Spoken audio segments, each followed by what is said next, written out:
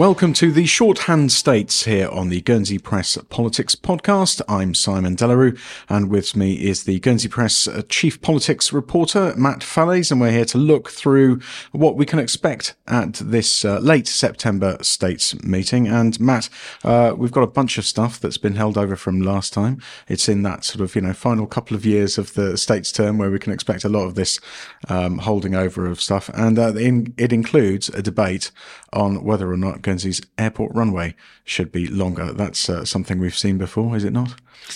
This has come up, multiple times in at least the past 20 or 25 years, hasn't it? And it seemed to be the economic development have been under an instruction for some time to return to the States with their advice on whether the runway should be extended or not. And it looked as if they were moving inevitably towards a position of advising that it shouldn't be extended, which essentially is what they're proposing to the States. They are really saying put it into the long grass. And the next time that the runway has to be resurfaced, then the extension could be revisited. So they're not trying to kill off the idea altogether, but they're certainly looking to put it to one side for a considerable number of years.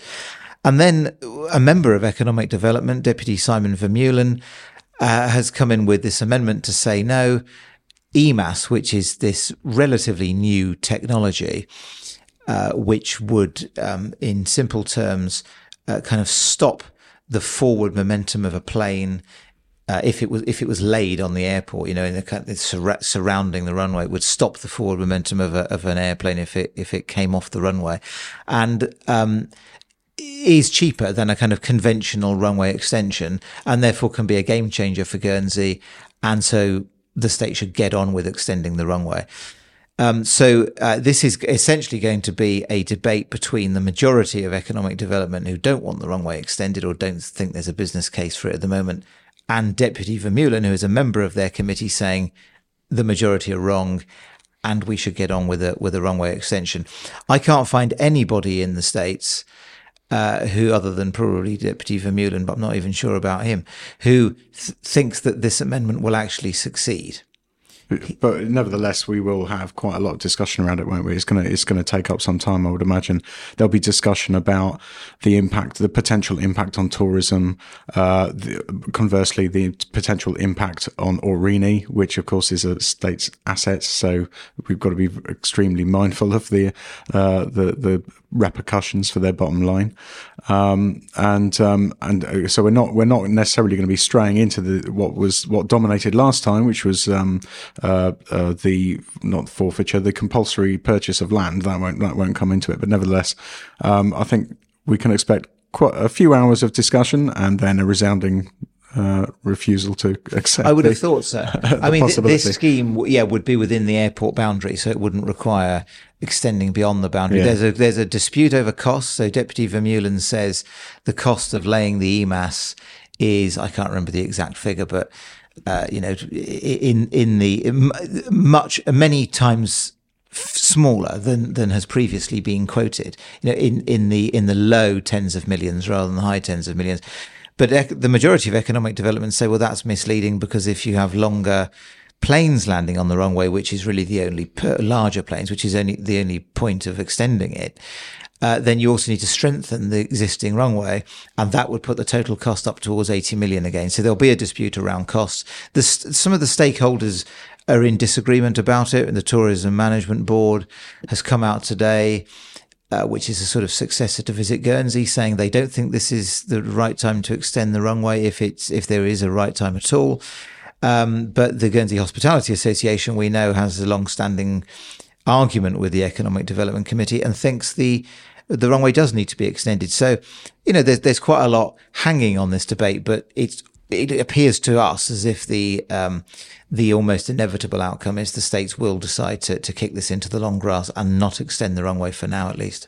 Well, that's one of the items being brought over from the previous meeting that they didn't quite get to. Another is domestic abuse legislation. We heard the plaintive pleas from Deputy Rob Prow wanting states members to find room in their hearts and in their schedule last time out to actually discuss that. Well, he'll finally get to have that put before members this time around. We are two committees who are giving statements this time around: our education, sport and culture, and environment and infrastructure. I'd expect quite a lot of interesting stuff from those. Education will be no doubt asked to provide a bit of information about exactly how they're going to solve the Herm situation, and indeed the Les Ozweg situation, you would expect. Environment and infrastructure, of course, had their very recent big success with getting the electricity strategy through, but obviously that's a committee with a wide mandate, which will see quite a lot of challenge, no doubt. Let's have a look at also a couple of the questions. We've got questions from Deputy Gavin St Pierre to Health and Social Care, and this could bookend the meeting, couldn't it? Really, because in question time he's going to be asking about complaints or potential complaints about suspected deteriorations in services and how they are handled. And then at the end of the debate, we're expecting, if we get that far, discussion of the case that saw him accused of abusing his parliamentary privilege in the naming of a doctor at the MSG, and that's gonna exercise minds and could be quite feisty, couldn't it? Yeah, his broader campaign is to try to improve, as he would see it, regulation and oversight of health services, clinical care, particularly around medical specialists in Guernsey. And the question he's asking tomorrow in the States rather speaks to that. This idea of Martha's rule, which in simple terms is where a patient or a patient's family who is unhappy with care can request, almost require, I think, a second opinion.